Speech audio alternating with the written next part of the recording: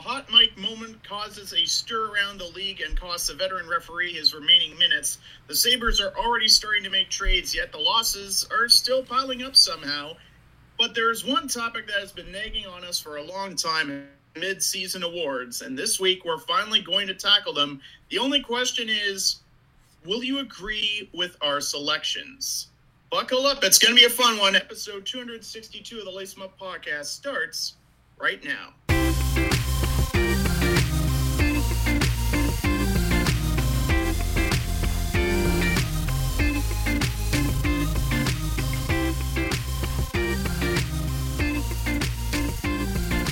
And now, it's time to lace 'em up. Here's Brett and Steve. And welcome to the show, ladies and gentlemen. I'm Steve Ellsworth. I'm Brett Duboff. As mentioned off the top of the show, we will get to the mid-season awards, but first, hot mic moment that Tim Peel, Brett, will probably want to forget, unfortunately, cost him his job and causes a bigger discussion after the fact. Yeah, it's definitely interesting because, before this situation happened, which we're about to get into, it's like I wasn't really the biggest fan of Tim Peel. I think he's had a couple of controversial calls in the past. I'm blanking on which calls in something like that. So it's not like he's known as the greatest ref. One affected your Bruins in 2017, didn't it? Oh, I thought that was Kelly. Okay, yeah, you're right. You were mentioning in the email chain, you got it confused.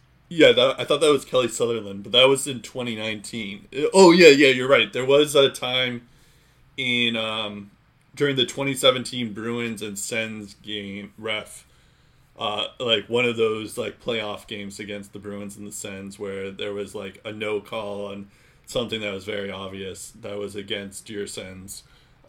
Yeah, if I remember that, but yeah, so yeah, you're right. There was that call, but I forgot about that one. but yeah, even before that, sorry, I guess there's a pop up here. Yeah. There, even before that, I think he just has the reputation of just missing calls like that or doing that stuff. So I think it wasn't he is set to retire in a month. And he wasn't really known for being the best ref. So it's I think there was a time when he met with a reporter, Greg Wyshynski, for a beer, and Greg Wyshynski did some article on him, interviewing him, and the next day Colin Campbell took him off of the Devils game because Greg Wyshynski is known as a Devils fan. So it's kind of weird that you were punishing Tim Peel for that, and that was kind of strange, but the reason why Greg Wyshynski was doing it is because he has a beef with Tim Peel in the past. So it's he's kind of known as this ref that isn't necessarily always gets everything right. So anyways, that's besides the point, because so on Tuesday he was reffing a Nashville-Detroit game, which Kelly Sutherland also was reffing too, but he was caught on a hot mic that said, after a tripping penalty on the Predators' Victor Arvidsson, and apparently later we find out he was talking to Philip Forsberg about this exact quote. There wasn't much, but I wanted to get an effing penalty against Nashville early in the third, I think. And that's when it gets inaudible at that point, but it was just proof that he said that he was pretty much awarding a penalty just because he as a makeup call, admitting that there's makeup calls do exist. And then the next day, Tim Peel gets fired for reffing things, and as I mentioned, the thing is that April 25th he's going to retire. So it's not and the other thing is they kind of worded it weirdly in their message. They said that he is relieved from games for a month or something like that. They didn't use the word fired. And he's still getting pensions plans. He's still like he can still retire in peace. It's just he's just not on. He's not reffing anymore for the rest of the time. And you know, the thing that this just raises more questions now, because like I think none of us are surprised by this comment. It's not like that thing. And also, like, this happens in football, this happens in basketball. It's not the only sport that this happens to. I think where you get into danger with is that, like, there's actual proof that this is what refs do. Is they, like, we all are aware that, like, refs aren't perfect and they don't, like, see a lot of the calls that they're making, especially for a game like hockey where it is so fast paced. But yeah, it's just like, this is like proof that this is like something that the NHL tells their refs to do, is like, you know, try to do makeup calls and don't like over penalize players or for stuff, because, you know, we want to make it sure it's fair. However, if like there's a team that's not making any penalties and there's another team that's making a lot of penalties, then call that. You know, don't try to make like these phantom calls just to even the game, because that's not fair either. So it's like, it's one thing if the NHL was like, you know, we're gonna fire this ref because we realize this is a problem and this is not how we do things. But that's not what's going on. This is just a way for them to cover it up, because they don't want the reason why they didn't say that he was fired is because they don't want him to sue, because he could say like, well, I have proof that the NHL wants us to make makeup calls and all that stuff. So, I mean, I guess this is a conspiracy, but at this point, but it's like, it is crazy that, like, even though he is a bad ref, it's like, I'm kind of on Tim Peel's side. It's like he's being quote unquote fired for something that he was told to do, and something that a lot of refs already do. Yeah, so regarding the Tim Peel incident, if you're wondering how it even became a thing, it turns out an audio technician in one of the TV trucks was checking on the ref's mic and thought the broadcast had already gone to commercials. It was a few seconds away from doing so, which unfortunately led to this moment. That's hilarious. And yeah, so that, just the audio technician, that was the only thing standing in the way of this becoming like a secret and everyone knowing about it. Yep. And his career just ultimately ending unexpectedly. This isn't anything that I don't think is new to people that kind of like watch this game. Like, I can kind of get, you know, the need to like not make teams look bad. Like, you don't want to call 10 penalties on one team and only 2 go the other way. You don't want to see that, especially if it's like a bottom feeding team that, you know, isn't really good and like they're in the bottom of the barrel for a reason, right? It doesn't look good on the team. It doesn't look good on the game that these teams are just being hung out to dry like that. So you want to call it as possible.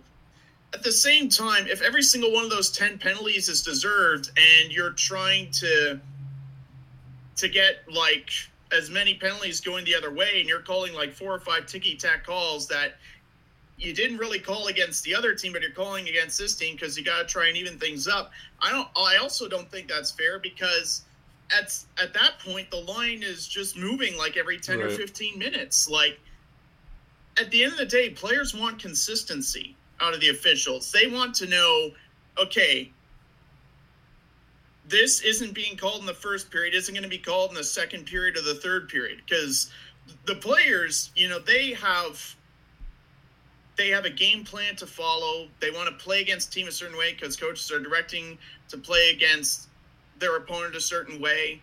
Like, the way that Vegas plays, the way that Carolina plays, it might not be like the hardest hitting brand of hockey, but they play a fast game. And if the coaching staff feels like going up against them with a bigger size is to their advantage or something like that, then, you know, the players at the end of the day, they're not trying to do what the refs tell them to do. They're doing what their coach tells them to do. The coach is who they listen to in practice and who they listen to in games. The last thing they want to worry about is, okay, if I do this or if I do this, am I going to get a penalty for it? Because that's the worst thing you want to do as a player, is put your team in that tough situation. So you need to know what's acceptable and what's not. And I think communicating that to the benches, if you're an official, that's very important. And not to say that they don't. I'm sure they do if they know that the flow of the game is going to change constantly. But again, it's like goaltender interference. Like, it might be called a certain way in the eyes of one referee, and then the next thing you know, oh, well, the call in that game, that goal was called back. Why did the goal in our game stand? Like, right. Why did the other team get the goal? It just seems like there's like everyone's like trying to follow the same rules, but sometimes the rules aren't being followed to the letter. And John Tavares made an interesting point where he says, you know, if it was being called by the rule book, then you'd have like teams getting penalized 7, 8, 9, right. 10 times a game, and like that would ruin the flow, which I get. I totally get that, but again, like, call the game fairly. Like, the saying two wrongs don't make a right is a perfect example of this. Like, you miss one call and you're just like, okay, well, I'm gonna get him on this, on like an iffy call, but like it's good enough. I guess it serves as a penalty. Like, with everything being so close, Matt Duchene said, do you want to call like a penalty and that leads to the eventual game winner and we miss the playoffs by a point? Like, every game matters. Even if you're playing against the bottom feeders in the league, every single point, every single goal is that much more magnified. And with this out there, I feel like the refs are under, even like they were under the microscope before, but even more so now with this being out, because like everyone knows it's not like hush hush taboo kind of stuff. Like, everyone is aware that sometimes this is how the game is called, and now the reputation of the game is at stake, the integrity of the game at stake, and how the refs call it. A few nights later, not Montreal, Ottawa, Toronto, Ottawa, I believe the Sens had like 6 guys on the ice for like anywhere between like 10 and 30 seconds. And I don't know if it was that call specifically, but Wayne Simmons was spotted, I think, during the commercial break or during a stoppage in play, going to the refs. And one of the refs covers his the collar of his shirt where the mic is to make it so that the TV can't pick up what he's saying to Wayne Simmons. Right. So, like, if that's how things are going to be, it's like, oh, nothing changes, just make sure the mic doesn't catch you. Like, this is where the NHL, like, really needs to step up. It's one thing to stand up and, like, take action on this, because, yeah, Tim Peel made a mistake. It's a big mistake, and it cost him his career, and that's unfortunate. I don't think he deserved to go out like that, but I think it speaks to, like, the bigger problem. Like, is there a different way that the NHL needs to go in terms of how it officiates games? Right. If you're just going to cover the mic and things aren't going to change, like, what just happened? Like, we're not going to change the game. But if someone, like, blatantly says that, we can't have that ruin the integrity of the game, so they're gone. Like, if they stood by and did nothing, then it would show that the NHL is clearly turning a blind eye to the obvious. Yeah. If they want to really show that they're not turning a blind eye to the obvious, there better be some serious changes after this offseason and some serious evaluation, because the status quo just isn't going to do it. Like I said, I think I would be okay if, like, in that email, in that message to everyone, that they said that, like, you know, this is something that's just unacceptable, and, you know, this, we're going to work to change things around. I would be okay if the NHL said that, but that's not what they did. And instead they said, like, he's just been let go and he's not going to be reffing games anymore.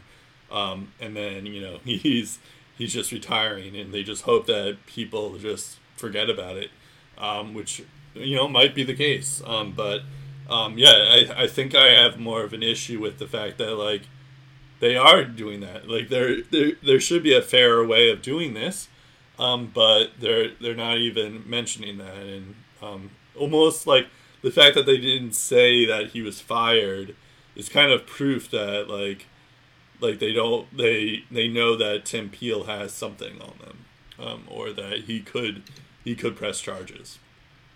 Yeah, absolutely, which is the black eye that the NHL doesn't want. And I also think, in terms of this whole situation, if this was a referee that was midway through their career, not a month away from retiring, would this have been handled differently? Would they have taken the same route and said, okay, you're done? Yeah. That's the interesting part that we won't know the answer to. Right. But it is interesting how Tim Peel was a month away from retiring anyway.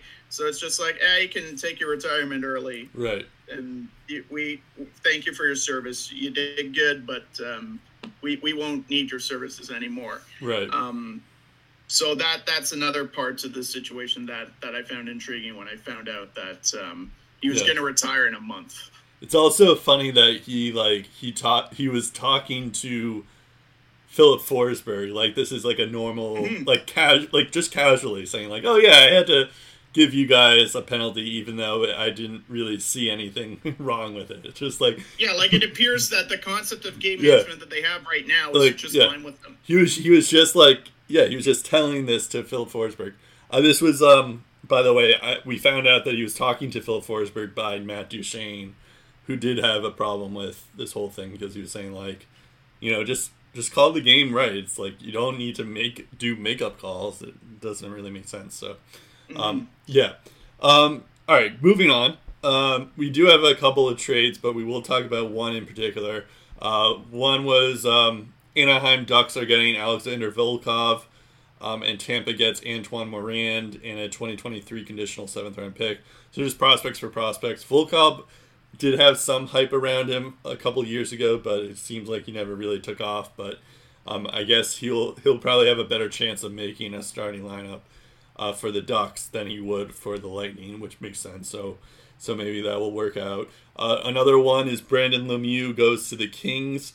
The Rangers just get a 2021 4th round pick, so that's an interesting move there. I guess he can join teammate Lias Andersson there in LA. Former teammate, I guess, at the time. But the one that we are going to spend a couple of minutes on is Eric Staal is going to the Montreal Canadiens. And then we have the Sabres get a 2021 3rd round pick and a 2021 5th round pick. I mean, this was kind of inevitable in terms of the Sabres because, they're trying to, their season is done already, and they're trying to make the most out of players that they won't re-sign again. So, it makes sense to trade someone like Eric Staal and give him an opportunity to maybe make the Stanley Cup Finals again and maybe win the Cup again. I forgot that he already had a cup. If that was a forgettable team when the Canes won that year. So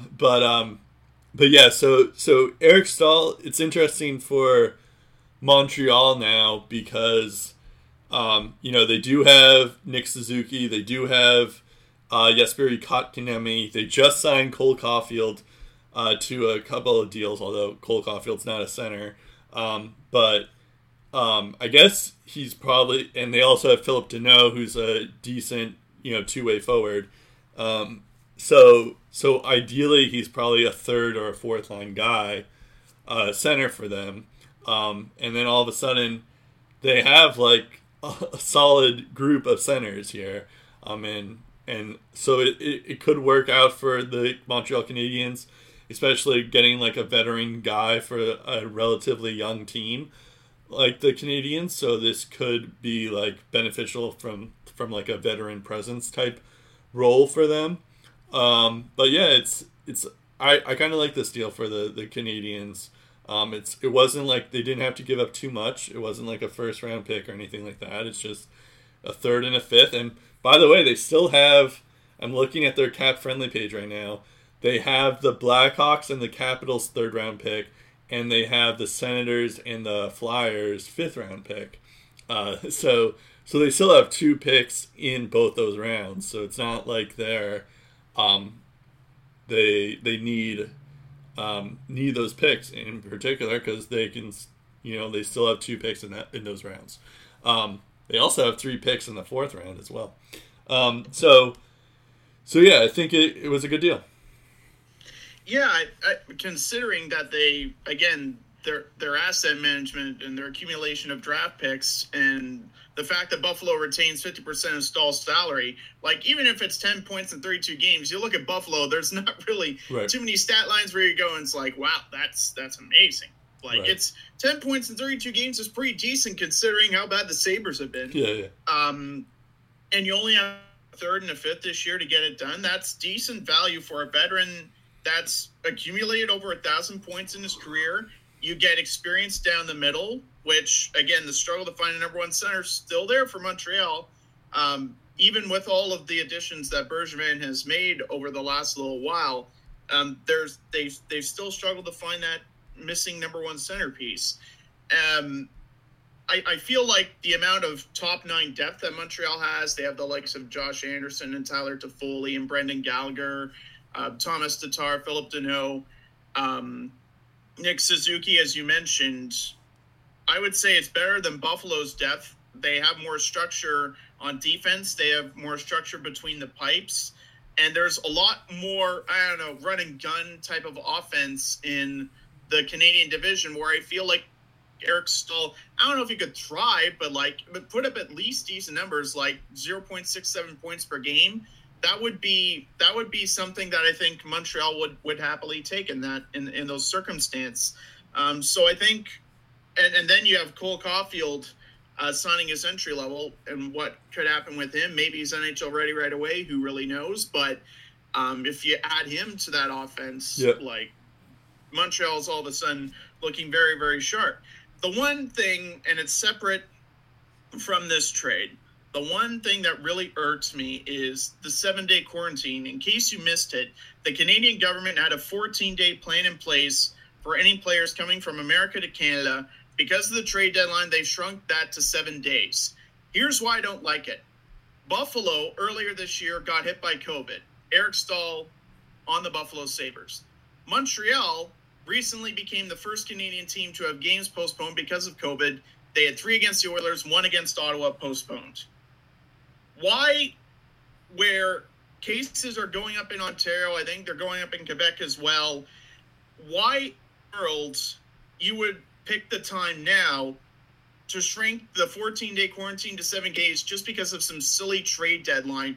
It's just stupid and reckless to me. I don't know why the Canadian government would do this, even though vaccines are coming in. It's not the time to just say, okay, yeah, what's 7 days of no more quarantine, yeah, fine. Just make the trade sooner. Like, if you're a Canadian NHL team or an American NHL team dealing with these circumstances, just deal with it. Like, there are things that are bigger than sports, and shrinking the quarantine by 7 days just to appease NHL GMs because of a trade deadline, I'm sorry, that's really risky, and I don't think it's a good idea at all.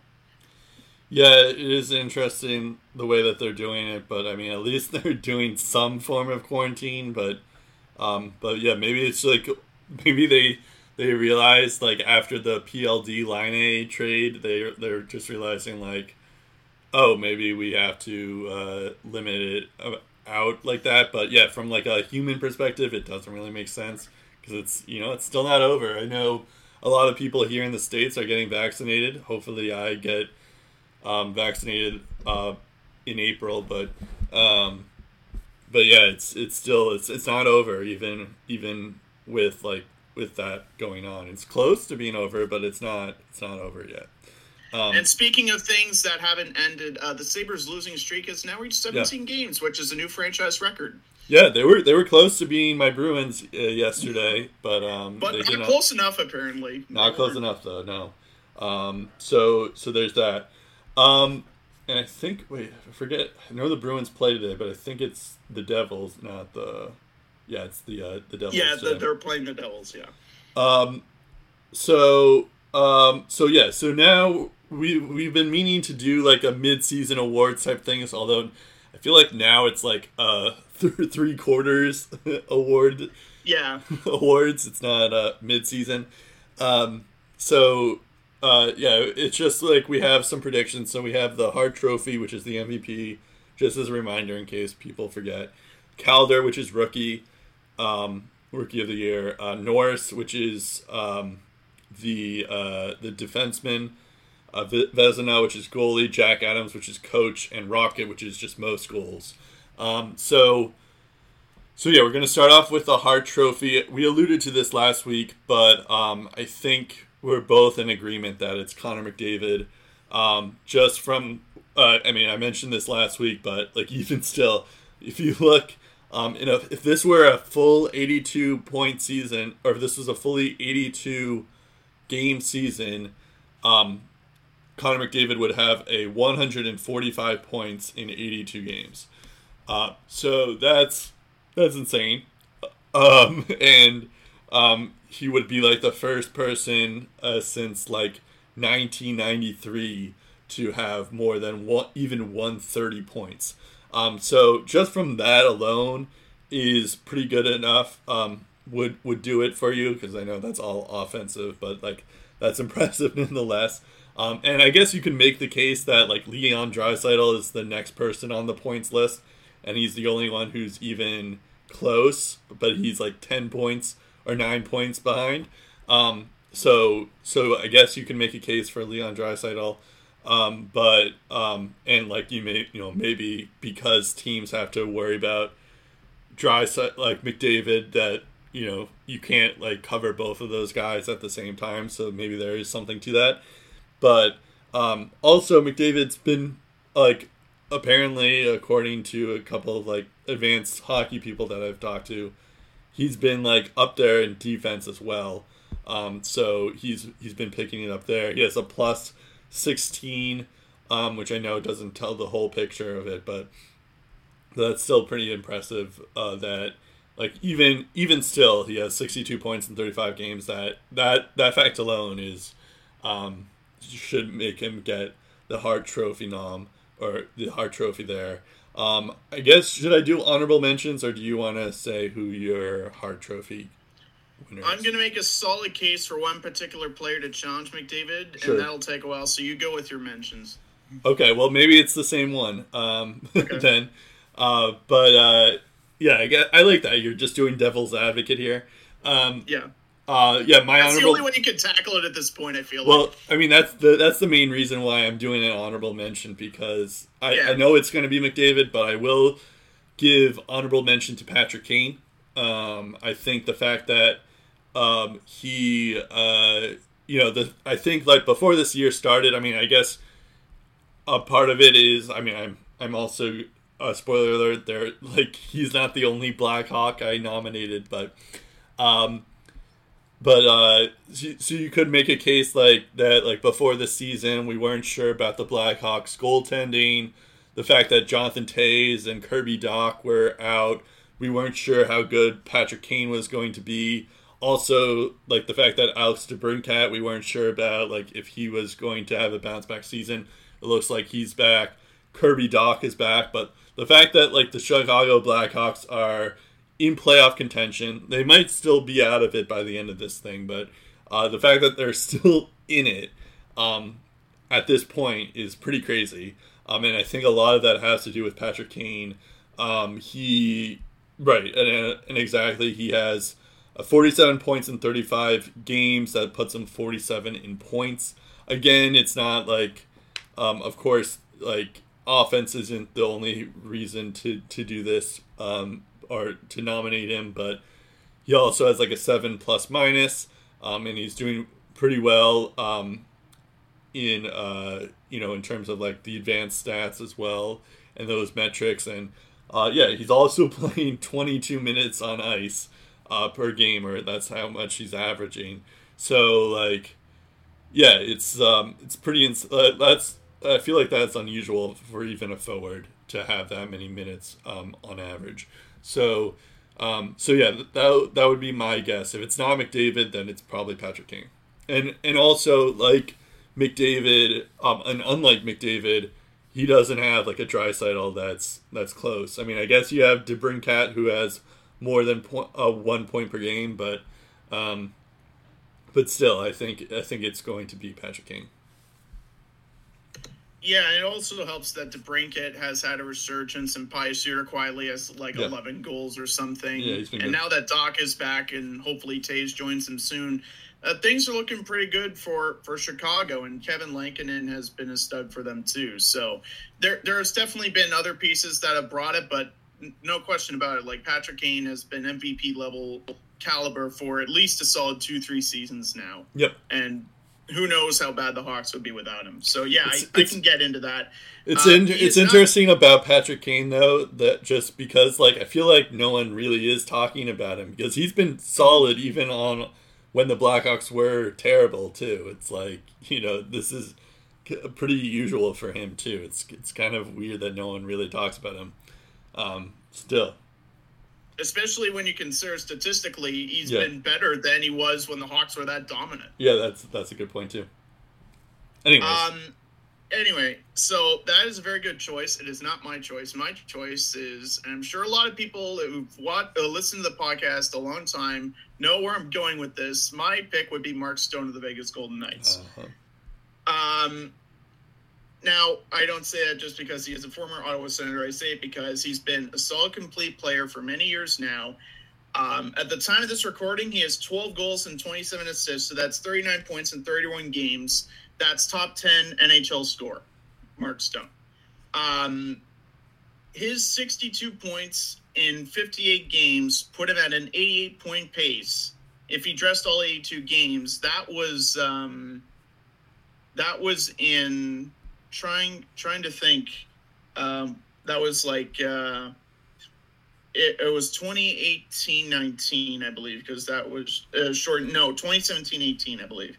And yeah, it was pretty ridiculous, that 88-point pace. And then since then, 78, 79 points around there. That's what he's averaged over an 82-game season.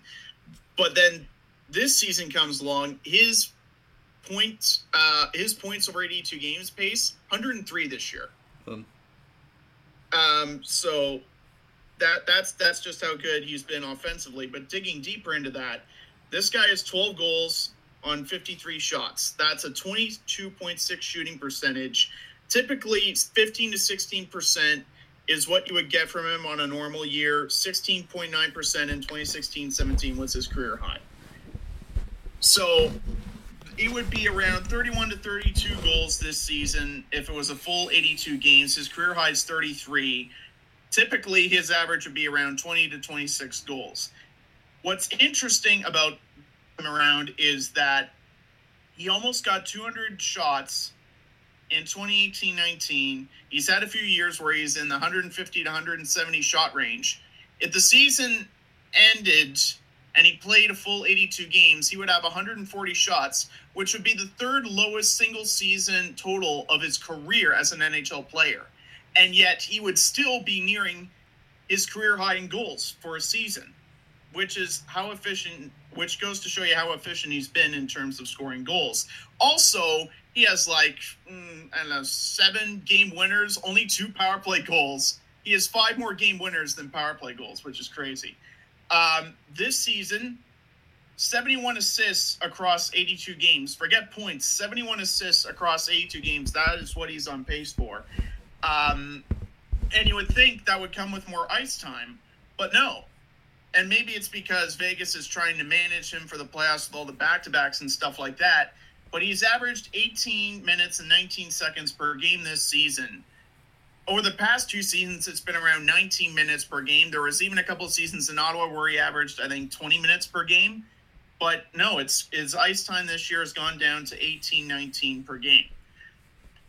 When it comes to goal differentials, Vegas has scored 12 goals and surrendered a single tally with Mark Stone on the power play.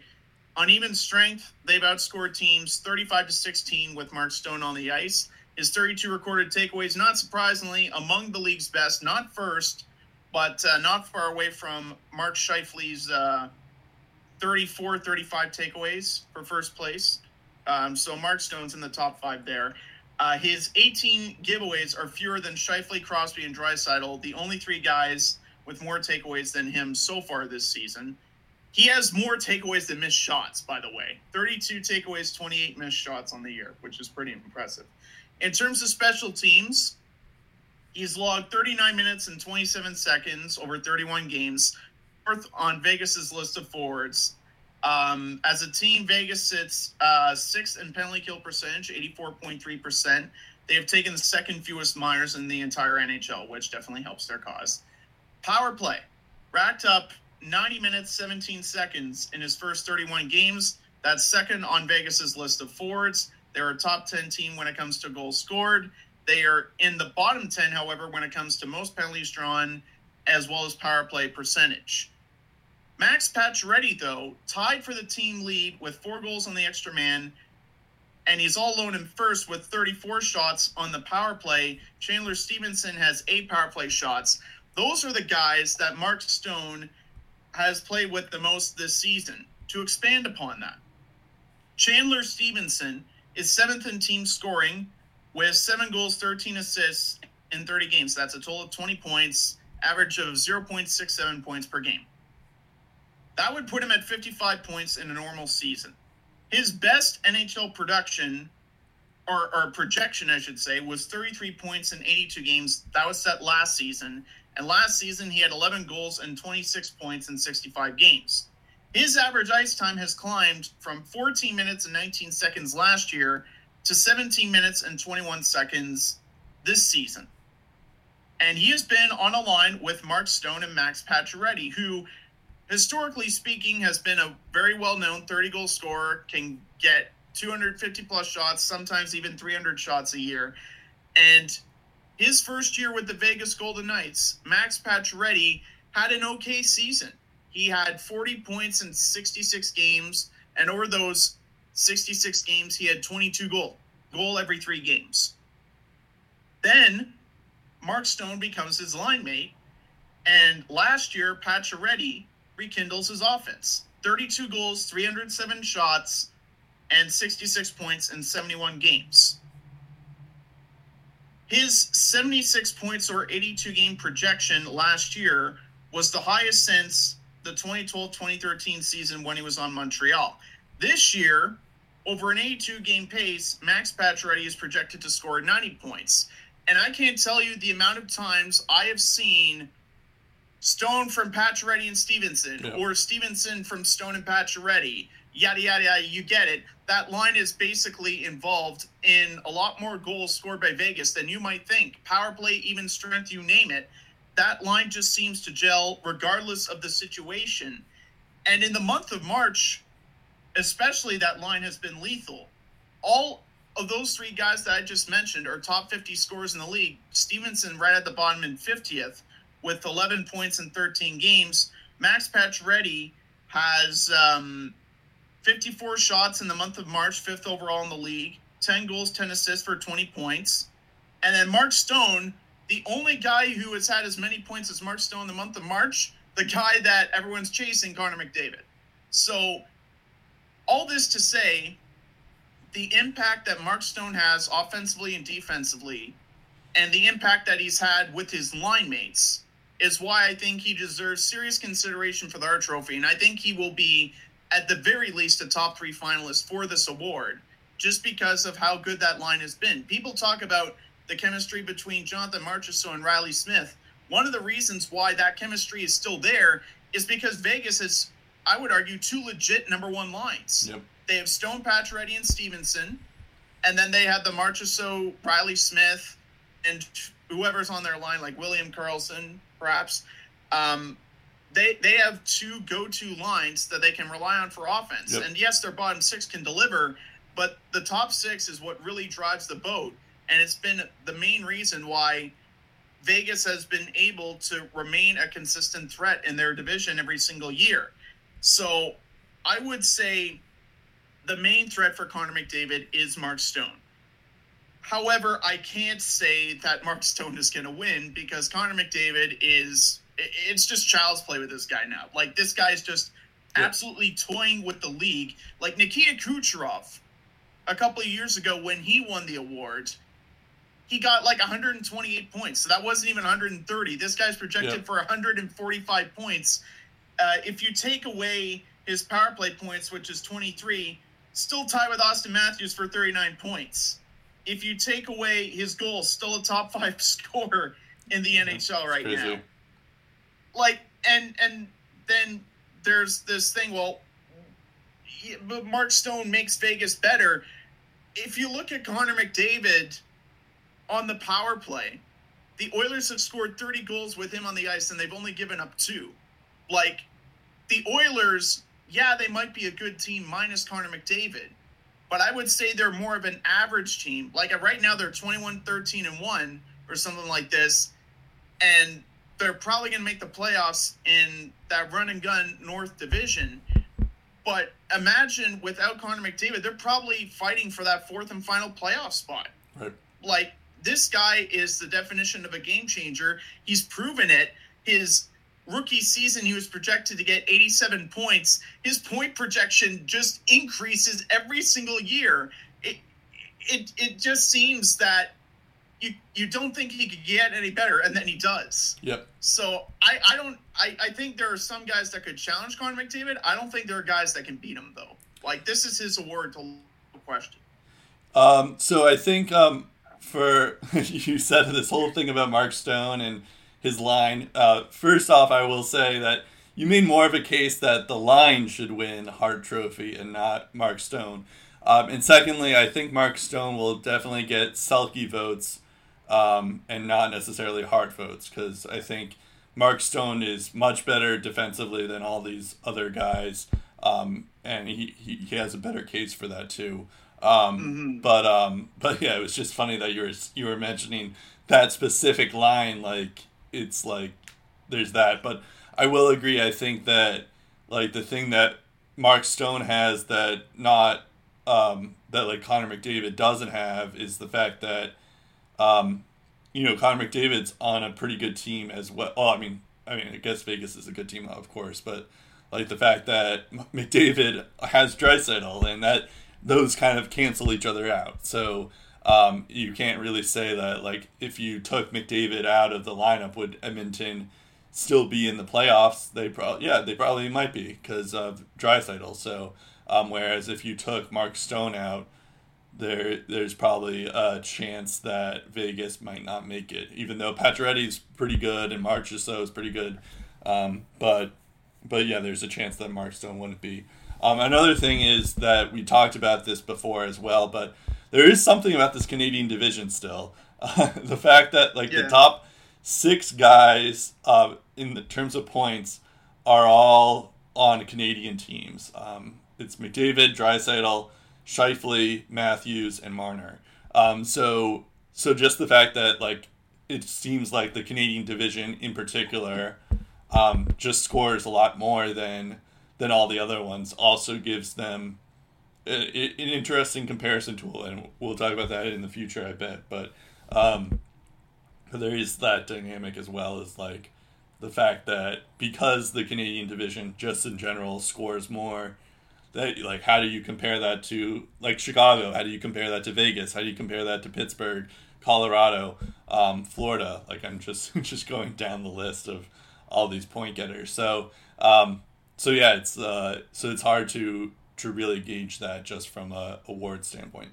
It's almost like I know CHL does this as well. It's like they should do, like, the best player of each division because they're all playing one team against each other, like an OHL player of the year, a WHL player of the year kind of thing. But yeah, maybe not. We'll see. Let's go. Yeah, I the reason I mentioned the Mark Stone stuff is because, yeah, Chandler Stevenson and Max Pacioretty are good players, but they're even better with Mark Stone. Right. No, and that's fair. I just feel like when looking at the previous winners, like guys like Panarin and McKinnon were like night and day, like bigger contributors to their team than the likes of like Nikita Kucherov and Leon Draisaitl, and they meant more. Yet they didn't win the Hart Trophy. Kucherov and Draisaitl did, and I figure that's why McDavid's going to win, because the same theory applies. Like, Yep. he's producing too much to not win the Hart Trophy. I still would give him the Selke instead of the Hart. Oh, yeah. No, Mark Stone is 1,000% winning the Selke. Yep. Like, the way that he's playing. Like, I'm sorry, Patrice Bergeron. I'm sorry, Sean Couturier. That award is definitely going to Mark Stone, whether he wins the Hart Trophy or not. Like, he's just too good.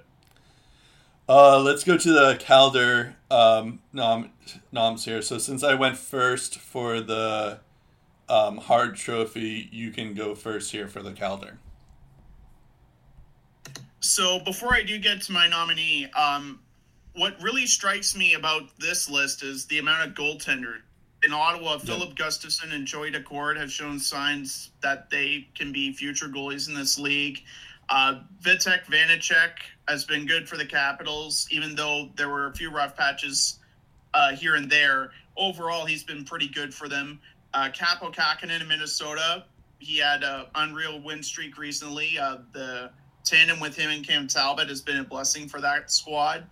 Kevin Lankinen, like I said earlier, has given Chicago a ray of hope. Yep. Perhaps he could be their future number one solution moving forward. In Carolina, James Reimer and Peter Mrazek have played well, but since Mrazek went down to injury, Alex Nedeljkovic all of a sudden has emerged as such a good goalie for them as I felt that he could be, to the point where one of Mrazek and Reimer could be dealt at the deadline because Nedeljkovic has played so well. Yep. And the organization has so much faith in him. And you also have the likes of Ilya Sorokin with the Islanders, Jake Ettinger in Dallas, and Igor Shesterkin, as he's shown in parts of last year and this year, he can be a future elite goalie as well. But in terms of like overall game changers, I would say there's no one that really touches the measuring stick that Kirill Kaprizov has brought to the table. Like, in his first 32 NHL games, Dala Bill Kirill, as they call him, has 27 points in 32 games, 11 goals, 16 assists. Only a pair of power play points, this guy. Partly because Minnesota's power play is the worst in the league and not even 10%. But still, the fact that he was able to do that much damage at even strength tells you how special a player he is, the way that he can read plays, even at 23 years of age, soon to be 24 years of age. He's averaging 18 minutes, 4 seconds per game. In that time, he's recorded 80 shots. So that means 13.8 shooting percentage, pretty good for a rookie. In a normal campaign, that would mean he has 28 goals, 41 assists for 69 points. Nice. Along with 205 shots on goal. Played a fair bit with Zach Parise during the first quarter of the year. During that time, in 11 games, Parise had 5 points. Since then, Kaprizov's most common line mate has been Matt Zuccarello. Zuccarello missed time due to injury in the first quarter. Second quarter, plays in 14 games, gets 17 points, and really seemed to gel with Kaprizov as his line mate. And we haven't seen that type of offensive production from the Norwegian forward in quite some time. So Kaprizov's played a big role in his resurgence. You also have Victor Rask, who all of a sudden is putting up some points here and there. So that's good too. And he's played a bit on Kirill's line as well. In terms of penalties drawn, Kirill has drawn 15 penalties, taken just 5. So that's a differential of plus 10. Pretty good. He's seen a whopping total of 112 minutes and 30 seconds on the power play. No other rookie so far has recorded at least 100 minutes, but Tim Stützle will likely change that later this week. He's not far off from 100 minutes on the power play. But overall, per game, Kaprizov has averaged .331 per game with the extra man. I know he didn't play NHL hockey before this, and a lot of people are arguing, well, he was a star in Russia and he was too old to be considered for the Calder Trophy. Even then, guys like Nikita Gusev, guys like Vadim Chipachev have shown us that the NHL transition isn't always that easy. To do what he did in the first 32 games on a team where they traded away Eric Stahl, traded away they got Marcus Johansson, so he's still there, but they traded away Eric Stahl, they traded away Jason Zucker, that's who I was blanking on. Right. Basically, for the most part, parting ways with Devin Dubnyk, parting ways with Ryan Donato. There was a lot of change in such a short period of time. You didn't really know what this team was going to be, especially with their goaltending. Even defensively, they were good, but you have Jared Spurgeon entering the prime of his career, Ryan Suter already in the prime of his career. This team overall was such a wild card, and here they are with 21 wins and actual divisional threats. Like, I don't know if they're as good as St. Louis on paper, or as good as Colorado, or as good as Vegas, but they're right in the thick of it, and they're actually giving these teams a run for their money. Yep. So the impact that he has had in such a short period of time is definitely big enough to not only warrant a conversation, but to say that he's the best rookie out of this class, period. Like, Jason Robertson might have 20 points in 25 games, 26. But consistency in terms of, like, the vision that he's shown on the ice, the way he can set up guys, the poise that he's shown, I don't think there's any better first-year player than Kaprizov right now. He's just that good. Yeah, I do want to take some of your points. It is impossible for me to not pick Kaprizov. He's been as good as hyped, even better. I think the thing that's the most interesting about Kaprizov in particular is, like, Minnesota used to be so boring to watch. It's like, oh, okay, like, who do they really have? It's like, not to knock, like, Zach Parise, he's a pretty consistent guy. Same with Ryan Suter and all that stuff. But, like, they've always been, like, a pretty boring team. But, like, when you add in Kaprizov, it seems like everyone on Twitter is, like, following them. Like, there's even, like, a Bruins account who's, like, pretty much more of a Wild fan than a Bruins fan, which is just hilarious because, well, first off, I don't know if you know this, Steve, but in 2015, in the 5th round, the Bruins traded that 5th round pick to the Wild, and I forget who it was for, anything like that, but that pick ended up being Kirill Kaprizov. However, like, as a Bruins fan, I don't feel so bad about it, just considering that, like, first off, this was the same draft that the Bruins botched those 3 first-round picks. But this one is, like, it's very clear that Kaprizov should have been, like, taken in the first round, if not in the top 10. Obviously, you would take McDavid and Eichel still, but, like, he's definitely 3rd overall in that draft. So it's very clear that, like, I think the most impressive thing about Kaprizov is not, like, I could talk about his point totals, I could talk about his defense and stuff, but, like, it's just unfair that he's considered a rookie because he's been playing in the KHL at this level for a long time now. It's not just this season. Like, if you've been following him in the KHL, this isn't a surprise that he's been able to figure out the NHL so quickly. But yeah, I think the most impressive thing is the fact that, like, he's just one player who's making the Minnesota Wild an exciting team to watch, and they're making them good. So I think that's good there. As for honorable mentions, I do want to, like, you kind of alluded to it before, but a lot of goaltenders are definitely in contention here. I think the biggest one the one that I would give it to is probably Alex Nedeljkovic, simply because he is, like, making.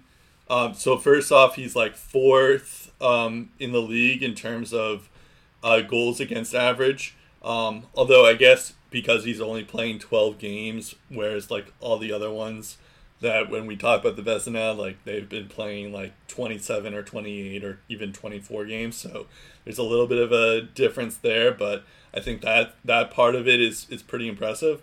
And, like, even in save percentage, he has, like, a .930 save percentage. Only Grubauer and Vasilevsky are doing better than him on that regard. I mean, obviously they've been playing more games than him, but even still, like, if he can even get it to, like, a .925, that would be really good for a rookie.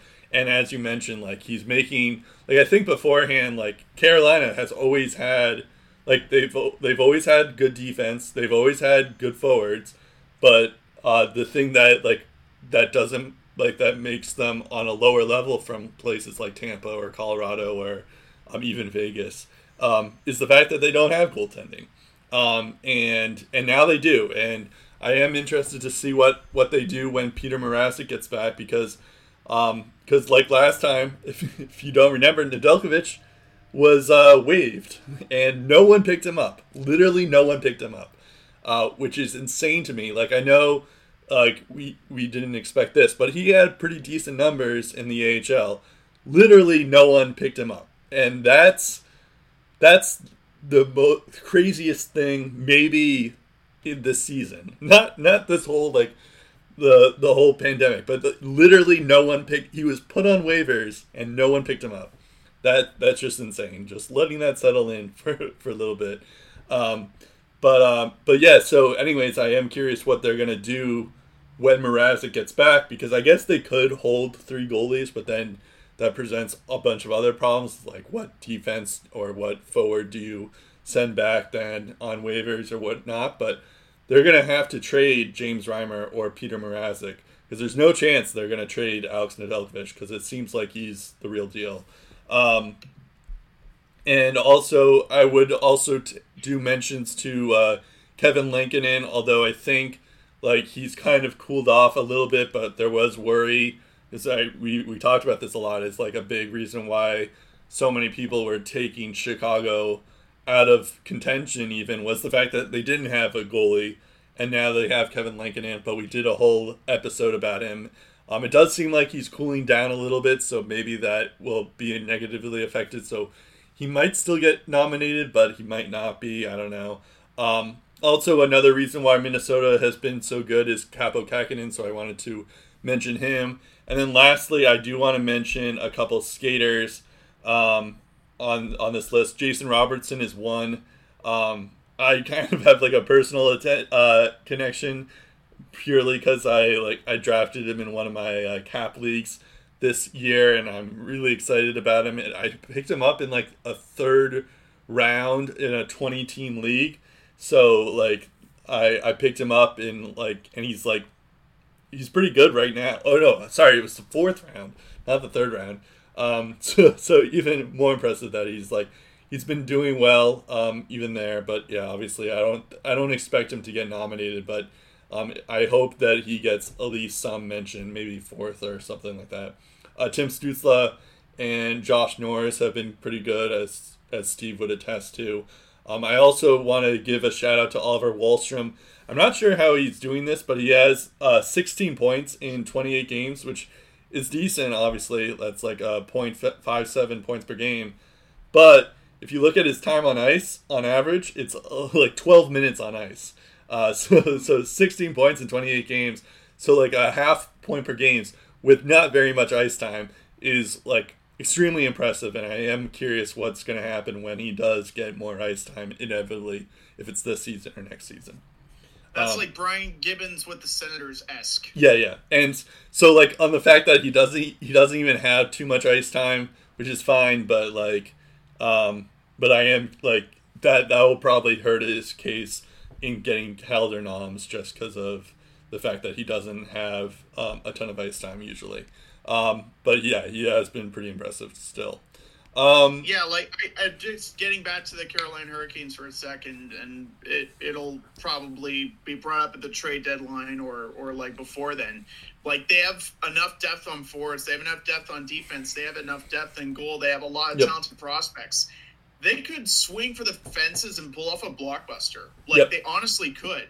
I know Dougie Hamilton's a pending UFA, and they're going to want to keep him, and there's obviously Svechnikov to extend as well. So I don't know if they want to invest like in a long-term solution in a trade, but like they have the people like really pull off a massive blockbuster and like bring their team to the next level. Like they have everything to make a power move like that. And it definitely helps that a young guy like Nedeljkovic, his performance has made this possible, because there's just like an embarrassment of riches on that roster already. Yeah, of course. Yeah, it's interesting too, like how much a difference like one goaltender can make, because that was the thing that was plaguing the Blues for so long. And I mean, now it seems like Jake Allen is better than Jordan Binnington at this point, but yeah, there was that was a big thing with them, is that they have the defense, they have the forwards, but they don't have the goalie, and then all of a sudden Binnington gets in, and all you need is a couple of hot starts, and you're golden for a while. So there's that. Let's go to the North. So since you did the Calder first, I'll do this one first. I think I'm going to give this one to Victor Hedman. I know it's kind of like the obvious pick here, but I mean, I guess you could make a case for Tyson Barrie and maybe Adam Fox, which I feel like you're going to talk about Adam Fox. But yeah, I think it's tough for me to not pick Victor Hedman. I think, well, first off, he's leading the league in defensemen for points as well. But like, even still, it's like 33 points in 34 games. He's not in the Canadian division like Tyson Barrie is, or Quinn Hughes is, or Jeff Petrie is. So he has that to his advantage, that he's doing this on in a division that's not so offensive heavy. But the fact that for Tampa, they still are, they don't have Nikita Kucherov. They're not as strong as they have been in the past. In that regard, of course, they still have Steven Stamkos. They still have Braden Point, of course, Andre Palat. But Victor Hedman's leading that team in points right now with 33 points in 34 games, and Steven Stamkos has 31 points in 32 games, and Andre Palat has 31 points in 34 games. So they're still they're still a pretty good team, obviously, but. It seems like Victor Hedman is the guy that stirs the drink, and I think that's why he gets the nomination there. I'm also going to do an honorable mention for an homer alert here. I'm going to say a mention of Charlie McAvoy. I think deserves some praise here as well. I hope he gets nominations. I do see them on my timeline of like McAvoy for Norris, but I feel like it's mostly because I follow a lot of Bruins fans, so maybe that's the case. But yeah, so the fact that Charlie McAvoy, he has 20 points in 30 games. I think the thing that there is a knock on him in the fact that even without Torrey Krug and Zdeno Chara, which I think is a big reason why I feel like he should get nominations, is this defensive core, much like Kevin Lincoln in Chicago and all that stuff, is we weren't sure about what the defense is going to be like without Krug and Chara. So that was a big effect of it, but it seems like with McAvoy in the lineup, he's making he has a large shoes to fill because he has to replace both Krug and Chara almost at the same time. Because they didn't, the Bruins didn't make another acquisition to get another defenseman. So the fact that they have McAvoy there, and he's doing really well with the increased role. He has 20 points in 30 games, like I mentioned, and he has 24 minutes of ice time on average, which is insane to me. I think there was one night where he had 27 minutes on ice, which is insane to me. It's like Thomas Chabot, which is Steve's favorite stat of how much time on ice Thomas Chabot has. You know it. So just the fact that he's been put on all the time on ice, but I think a big reason why he might not get as many nominations as I hope he does is the fact that he's still not on the power play one, and I think that's that's a tell of well, if you're not the best defenseman, if you're not even the most relied upon person on the power play or something like that. And to that, I think is kind of ludicrous because first off, Matthew Grzelcyk is pretty good on the power play, so it's tough to complain about that. And and also Grzelcyk's been injured and McAvoy's been able to step up in that role, and it's also big reasons why his point totals like that as well. But on the other hand, the fact that he's he's on the ice for like a majority of the time, even if he's not on the first power play. Like, that's even more impressive, that he's not even playing with Bergeron, Pasternak, and Marchand for most of the power play, and he's still like doing really, really well with that. So it's like if you do give him some power play time, like he's going to be like 30 minutes of ice time on average. It's just that's insane. So yeah, where like Tyson Barrie gets all the power play time in the world with McDavid and Draisaitl and just lights it up. Yeah. So I will say that does hurt him, just from a Norris perspective and like an outsider perspective. So I get that, but at the same time, it's just like the fact that he's doing literally everything else is pretty crazy. So it's like he deserves it, but I don't even think he's going to get nominated. Where do you think he fits in? Do you think he'll be like top 5, top 10? Yeah, I think well, if he continues to be this consistent with the points, I think he'll be yeah, I don't think he's going to get top 3, but I think he could get top 5. I definitely think at the very least he makes a case top 5. Yeah, I think top 5 is achievable for him for sure, but I'd be happy if he gets top 3. I don't expect him to win.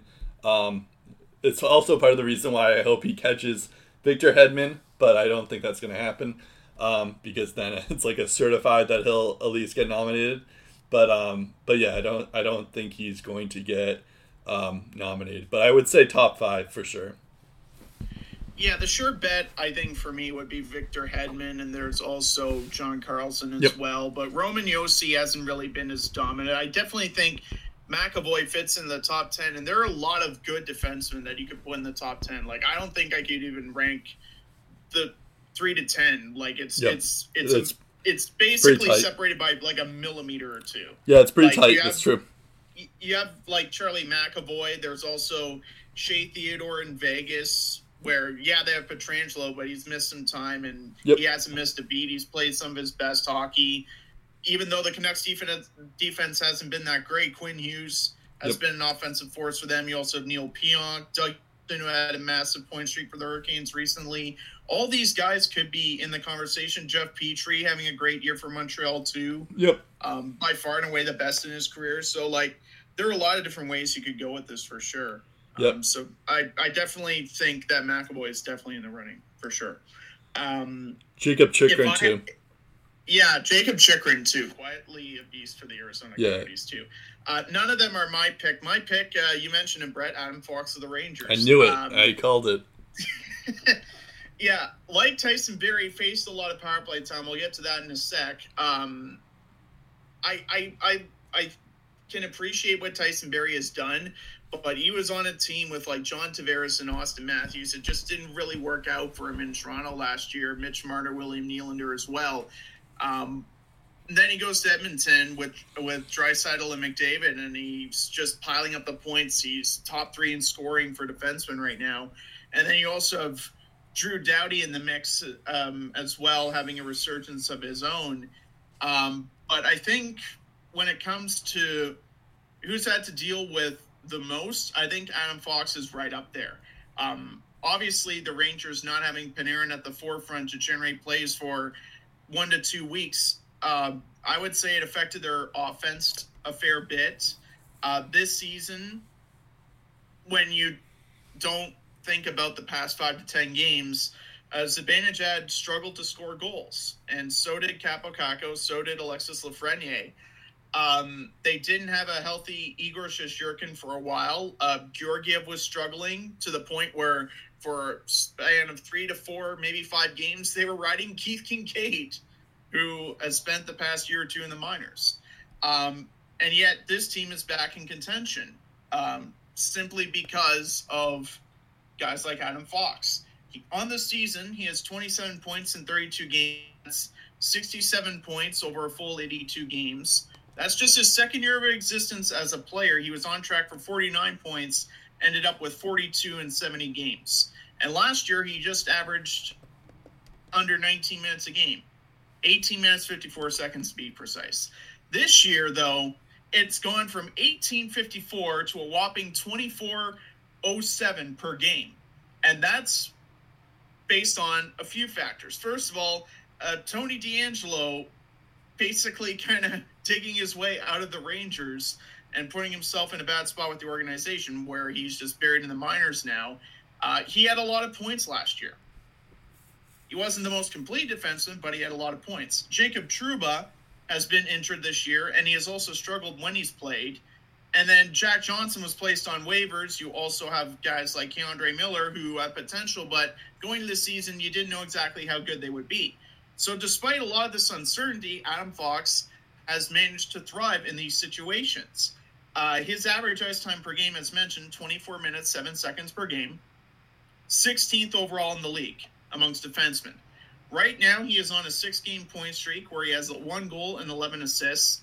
That includes a 5-6 game against the Flyers last week. By the way, Mika Zibanejad, again, 3 goals, 3 assists for another 6 points and a natural hat trick against the Flyers. Adam Fox was a big part of that game, of that Mika Zibanejad game. A few games prior, I think he had like 28 minutes. So, again, not afraid to play like a McAvoy or a Shabbat where you put all the minutes on him and right. you place all your bets on Adam Fox. And then on Saturday, the couple days after the big 5-assist game, you saw his defensive abilities on display. The Rangers, I believe it was the final minute of the third period, down by a goal. Goalie pulled, Shesterkin's on the bench. Philly has a few cracks at the empty net. And Adam Fox turns into a goalie for a span of 5 to 10 seconds and blocks 2 or 3 shots to keep the game alive and give his team a chance to tie it late. Those are the type of plays that you want to see out of a Norris Trophy winning defenseman. Yeah.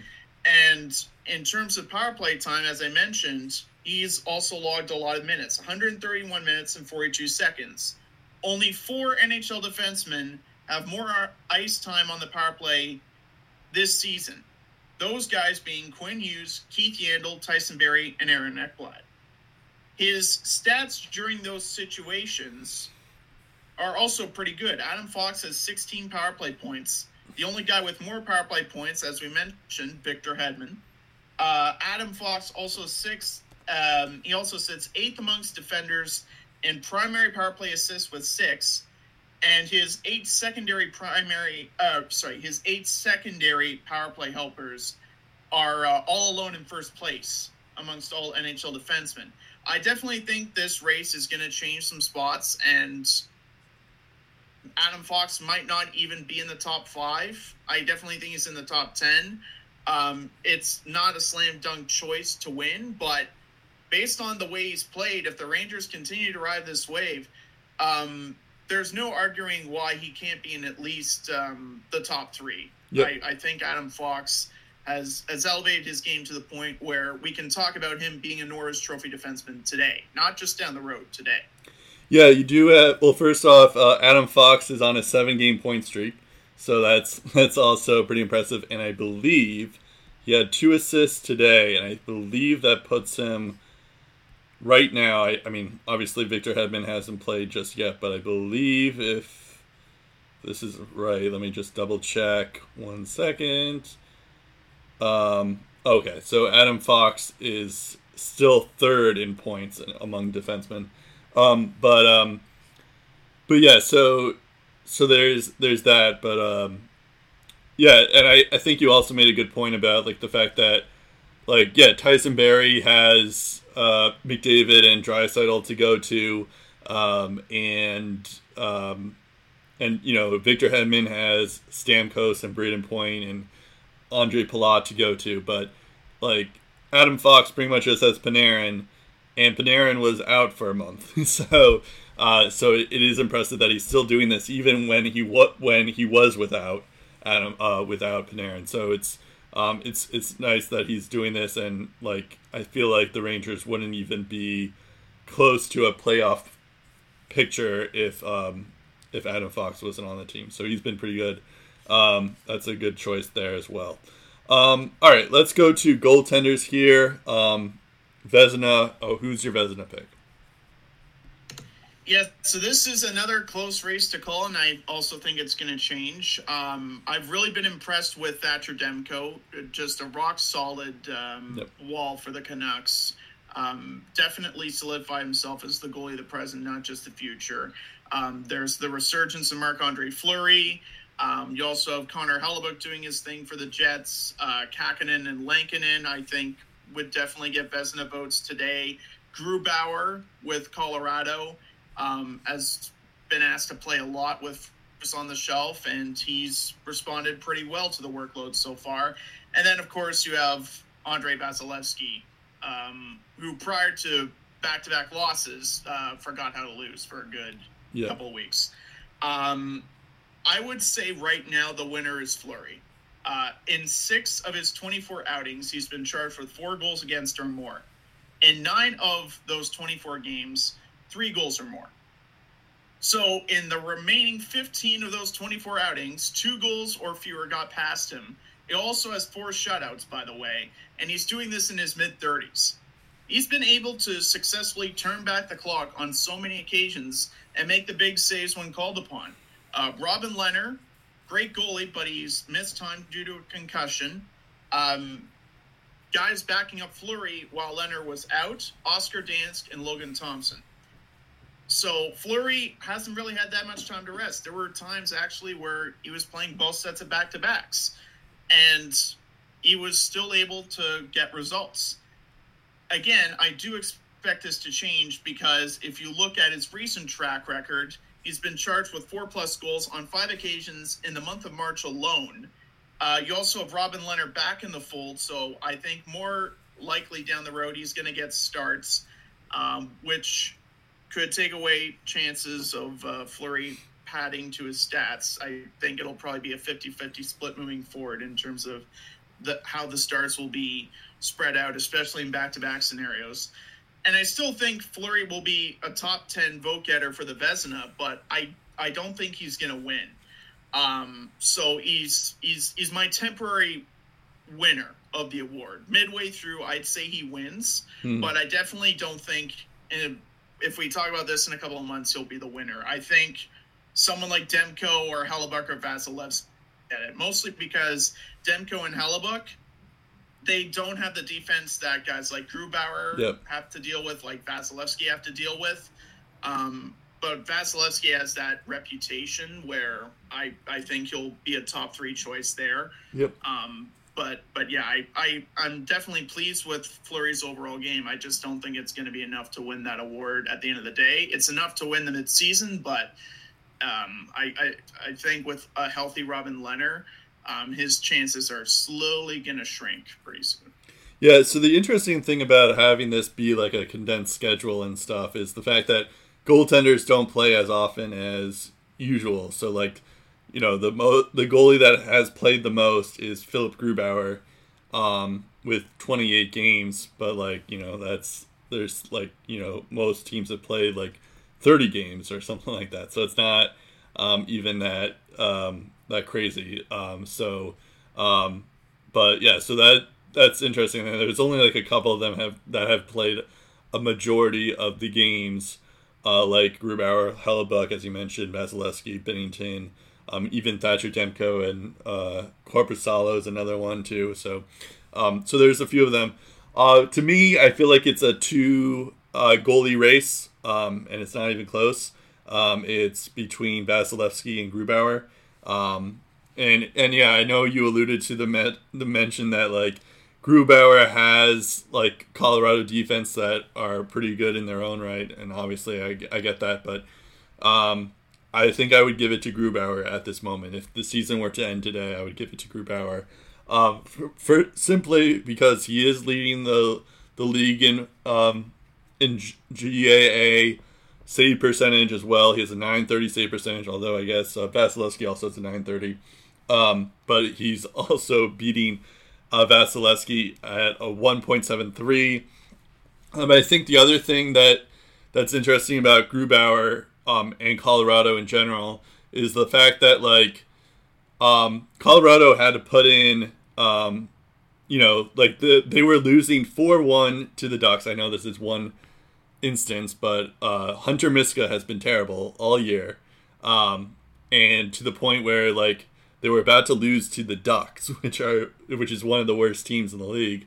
Although they are getting better, but I'm allowed to say that I'm a fan of the Ducks. But then because Hunter Miska has been terrible, he's been like AHL level goalie, and then when they put in Grubauer, all of a sudden the Colorado like starts scoring goals, and then they win the game, and like it happened. Oh, I mean, it didn't really happen again, but like they even go on to get Jonas Johansson from Buffalo, even though he hasn't had a good track record, and Jonas Johansson didn't do much better than Hunter Miska at first. So it's like, I think the interesting thing is that's more of a testament to how good Grubauer has been compared to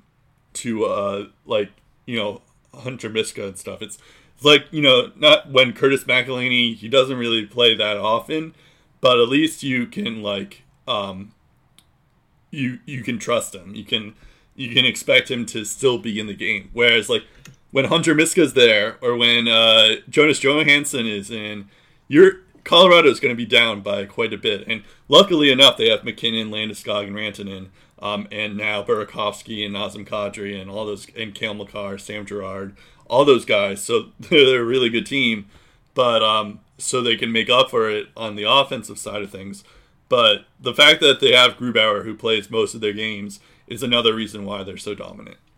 To add to that point as well, the Winnipeg Jets, Laurent Brossoit, minus the nightmarish outing against Calgary on Saturday, he's also been pretty good for the Jets. Yep. So even when Hellebuyck's not playing, the Jets are getting fairly good goaltending as well. True, and I think like the reason why I kind of I mean Hellebuyck's been good. I love Hellebuyck too, but I think the reason why I'm hesitant to put Hellebuyck in is like just the fact that it is the Canadian division, and it's hard to compare, especially goalies.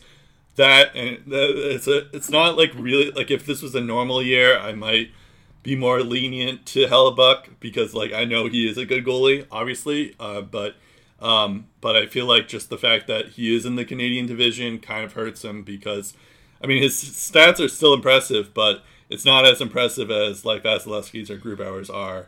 And same with Demko. So as good as they've been, I still want to see them play all these other teams, and it might be even fairer for them. But I think it's just so big of a disadvantage for them just for the division that they play in. Also interested to see how Kakkonen and Lankinen fit into the final ballots as well. And Nedeljkovic too. And Nedeljkovic is another one. Maybe even, wow. Yeah.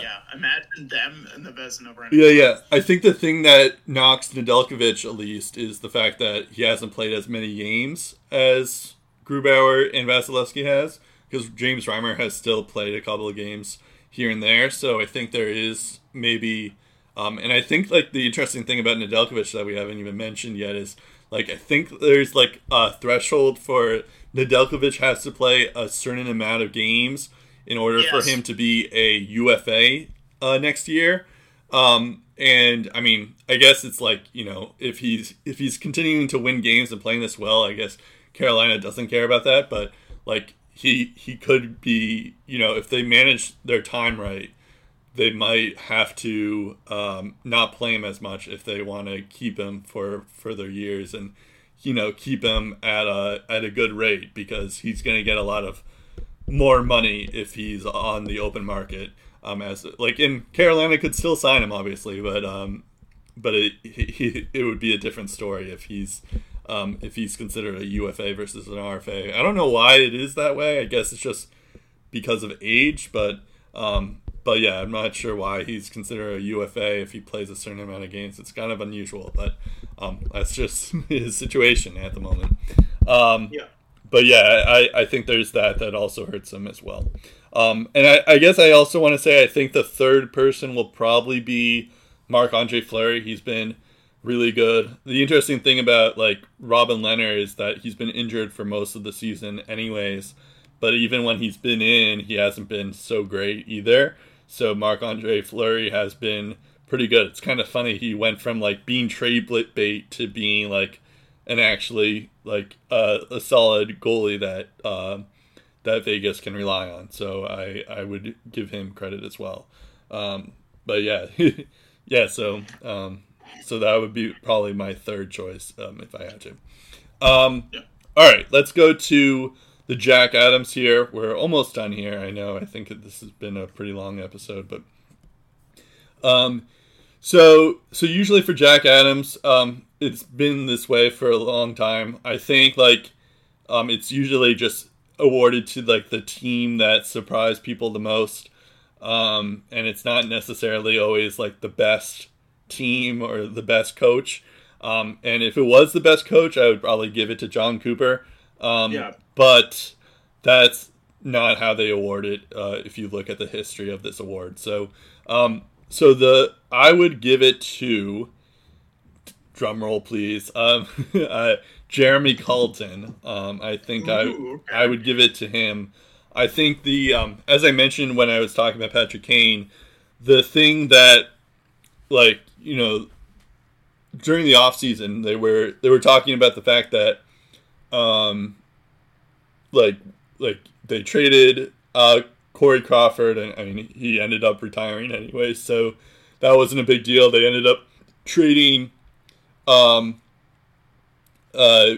Saad to Colorado, and they get back Nikita Zadorov, and I mean Zadorov hasn't been great, but neither has what's his face. Neither has. I mean, I guess Brandon Saad's been pretty decent actually, but like the fact that this team has been really good. We weren't sure what their goalie tending was going to be, and all of a sudden, Kevin Lankinen steps in and does it well. And even like when Malcolm Subban has played, even though it's been 9 games, it's like decent enough. Like 903 is serviceable. 903 save percentage. Sorry. He's also like he's managed to bring back Alex DeBrincat, who's like stepped up again. Dominic Kubalik has been pretty good, and he's shown what he can do in the bubble of the playoffs. He's getting a lot of like Matthias Janmark and Pius Suter as well, which is like 2 guys that like I mentioned him as being a dark horse Calder guy, but like I didn't really expect too much out of him. I was just gonna mention him because I thought there was a chance that he could do something, but yeah, he's been pretty good too, Pius Suter. And then like he's gotten out of like Adam Bogfist has had his moments, Philip Kurashev has had his moments. He's getting a lot out of these guys that we all thought were going to be in the bottom, to the point where like the Chicago Blackhawks even mentioned in the offseason that they were rebuilding. They don't have Kirby Dach, they don't have Jonathan Toews as well, which is also impressive that they don't have like their captain in the lineup.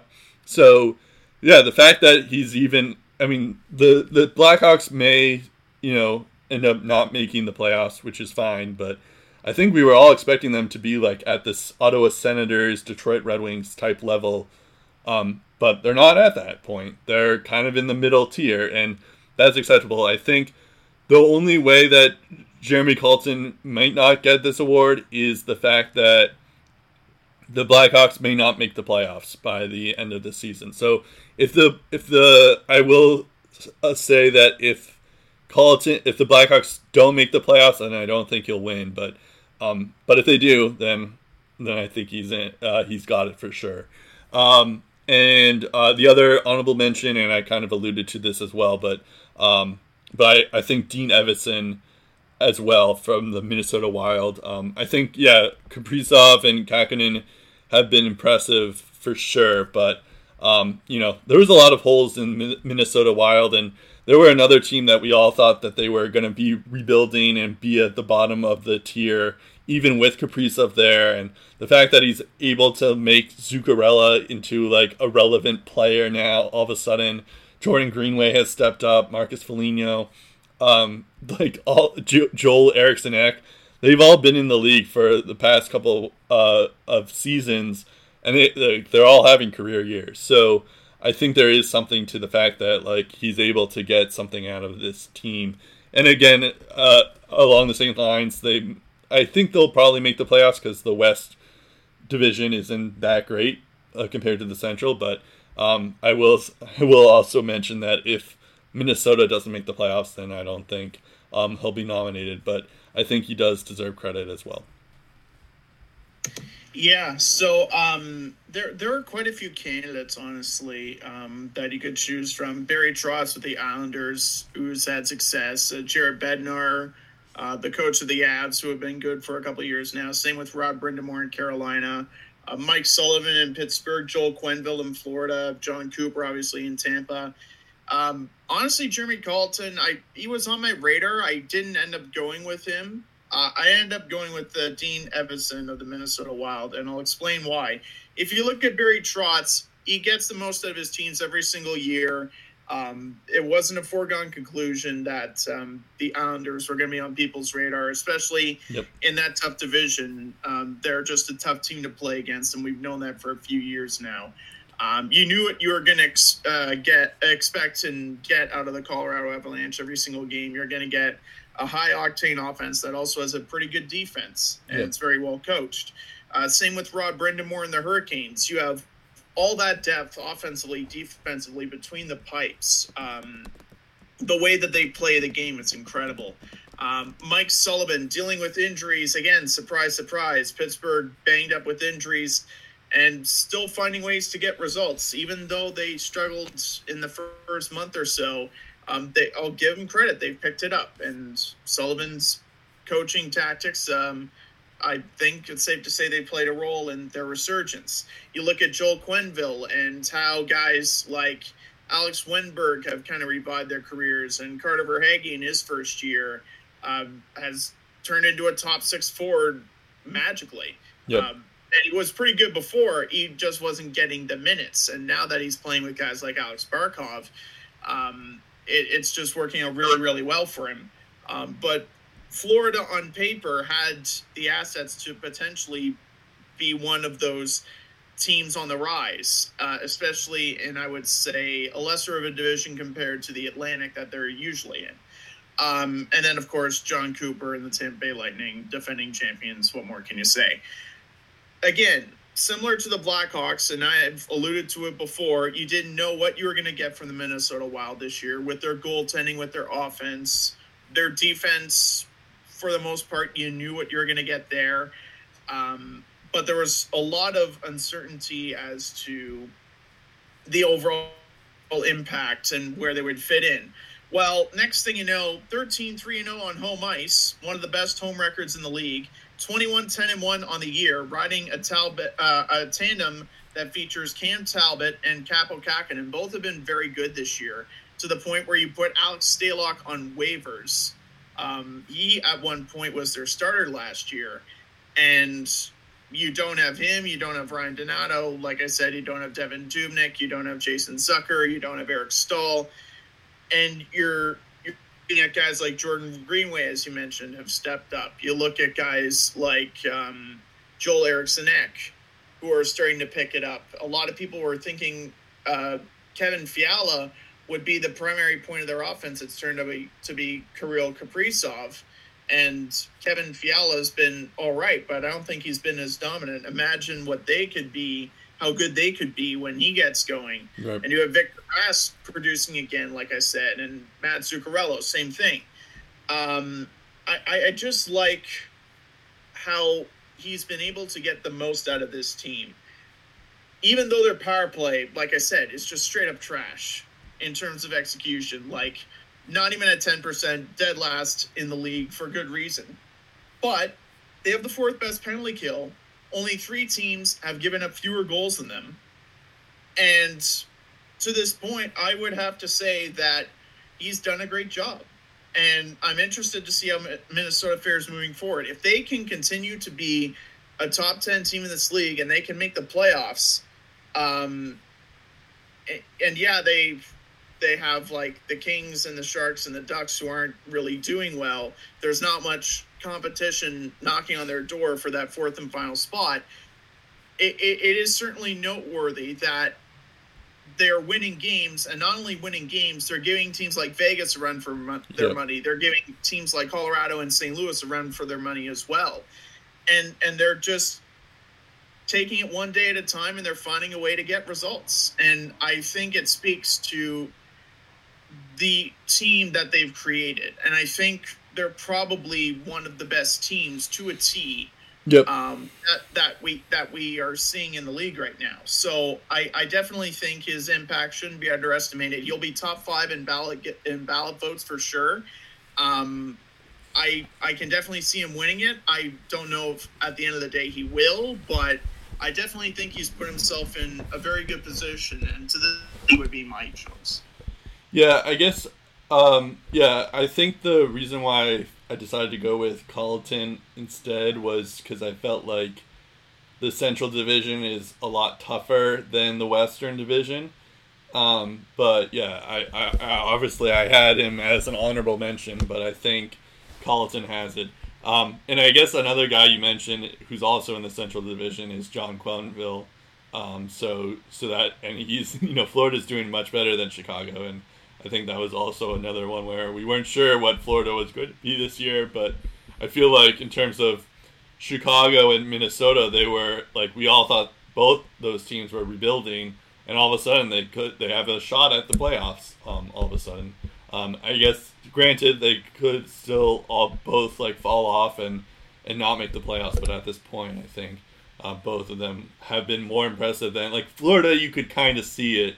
Because it's like, well, Bobrovsky, we know what he, like, yeah, he had a terrible season last year, but we could kind of figure him out. And, like, Aaron Ekblad won, he was the first round pick overall last year. So you could kind of make a case that, like, Florida, Florida also has Barkov and Huberdeau, who are very consistent. So you could at least see Florida being good. But, like, there was no chance that people thought the Blackhawks or Minnesota were going to be this good right now. So I think that gives them, both those coaches, an advantage over Quenneville. And also Jared Bednar and John Cooper also deserve some praise too. But they're on good teams. They coach good teams. And then our last thing that we're going to talk about, and this will probably be pretty quick because it's basically just a guess of who will get more goals, Austin Matthews or Connor McDavid. I have here Austin Matthews. I think mostly just purely because I think Matthews is a better goal scorer than Connor McDavid is, and all that stuff. And I think like if you just figure it out that way, that I think it's probably going to be Austin Matthews. He's leading the league in goals right now. He has 22 goals and McDavid has 21. But and Matthews has been doing that in less games than McDavid has. He has 4 less games than McDavid right now, so I think that's another reason too. But yeah, I think it's going to be Austin Matthews who will get the Rocket Richard. Yeah, this is going to be interesting because I don't even think he's going to be top 3. I think he'll be top 5. I don't think he's going to be top 3 at the end of the year. Who, Matthews? I don't know if you recall. Wait, who are you talking about? Matthews? Yeah. Really? Okay. Interesting. I think he'll be top 5. I don't think he'll be top 3 once the season ends in goal scoring. And the reason I say that is because I think I talked about it a couple weeks ago that he was experiencing issues not too long ago in terms of his shot because he was a bit banged up and that was affecting his release. And he was still finding a way to generate shots. But you can see over the past stretch of games, 5-10 games or whatever, he hasn't been scoring at the same clip that he was before he went down. Like, he was scoring at almost a goal per game pace, which is insane. Right. So I look at guys like Ovechkin. Like, Ovechkin is one of those guys that you never fully count out, and hey, here he comes again, top 10 in goals. Right. Thanks to a recent stretch of success there. I think he's going to be right in the mix. McDavid, same thing, just the way the Oilers offense runs. I think he'll continue to score. And David Pastrnak, who's played in, I think, fewer games than Austin Matthews. Bruce Cassidy was asking more of his veterans. He didn't really like the usual guys He didn't like their recent performances, and he asked him to step up. I consider Pasternak to be a pretty passionate guy. Yep. I think he'll take those words to heart. He's going to get hot, and by the end of the season, I think he's going to be the Rocket Richard winner, Really? which I'm sure, Brett, you'll be pleased with. Yeah. As you're a Bruins fan. Of but, course. I think Pasternak's going to win the Rocket Richard this year. I just have a feeling. Okay, I think. Well, I'm actually surprised that you said that, because I think the knock on Pasternak, as much as I love him, and yeah, you're right, he has. I'm looking here. He has a .61 goals. He's scoring .61 goals per game, which is second only to Austin Matthews in goals per game. So that's pretty impressive. I think the thing that knocks him down, though, of course, is the fact that Pasternak missed the whole month, and that's just a lot to catch up to. As much as I want to, I think currently I have to look where he is. Yeah, he's 26th right now in the goals race, and so he has a lot of catching up to do. I guess it's still possible. He has 14 goals, whereas Matthews has 22. So that means he's 9 goals behind Austin Matthews. So it's still possible, but he has a lot of other people that he has to catch up to. Ovechkin, Draisaitl, McDavid, Rantanen, Max Pacioretty, Tyler Toffoli, Kyle Connor, Chris Kreider, Brock Besser, Alex DeBrincat, Steven Stamkos, Sebastian Aho. I could go down this list. Even Carter Verhey. So it's going to be tough for him to catch up just because he's missed so many games. But of course, if this was goals per game, if Rocket Richard was based off of goals per game, then Pasternak probably does beat out Matthews, but maybe not. If what you're saying is true about Matthews maybe being injured, but I think it's still Austin Matthews. I know that's kind of the safe pick because he is the goals leader right now, but I feel like he's been consistent enough for the past 3 seasons that he's got it in the bag. Consistent, yes, but there's also a lot of weapons on the league's second score as well, and also a lot of weapons on Colorado, even Winnipeg as well, which is I think another part that needs to be considered with the Bruins. Their offense almost revolves on Pasternak scoring goals, which is why I think he's going to get his fair share. Well, I mean, there's also Brad Marchand who scores a lot, but you're right. But I can see that. But I'm looking at the goals list. There aren't too many. Mitchell Marner's not on here. William Nylander's not on here, or John Tavares isn't. John Tavares. Oh no, Nylander's on here, but he's 28th. He only has 13 goals. So it's not. And Mitchell Marner's more of an assist guy than a goal guy. So he doesn't really rack up the goals, but he does get a lot of assists, obviously. But I guess he has 12. He has 12 goals, so he's 40th in the league. But yeah, so I think it's just because Pasternak's missed so many games that it's almost hard for him to catch up to everyone else. Even though I was joking at the beginning because I think he had a really hot start. He had 5 goals in his first 3 games or something like that. But he has 23 games. The rest of them have 30. So I feel like it's just going to be a tough to catch up because he has to catch up for 10 more games that he missed. So that's basically why I don't think it's going to be Pasternak. All right, so that's about it for us here. That's it. Yeah. You can listen to us on Spotify. Follow us there. Also iTunes and SoundCloud. Our Twitter is Lace Up Podcast. Our Facebook is Lace 'em Up. That's about it. I'm Brett Duboff. I'm Steve Ellsworth. We'll talk again in episode 263 of the Lace 'em Up Podcast.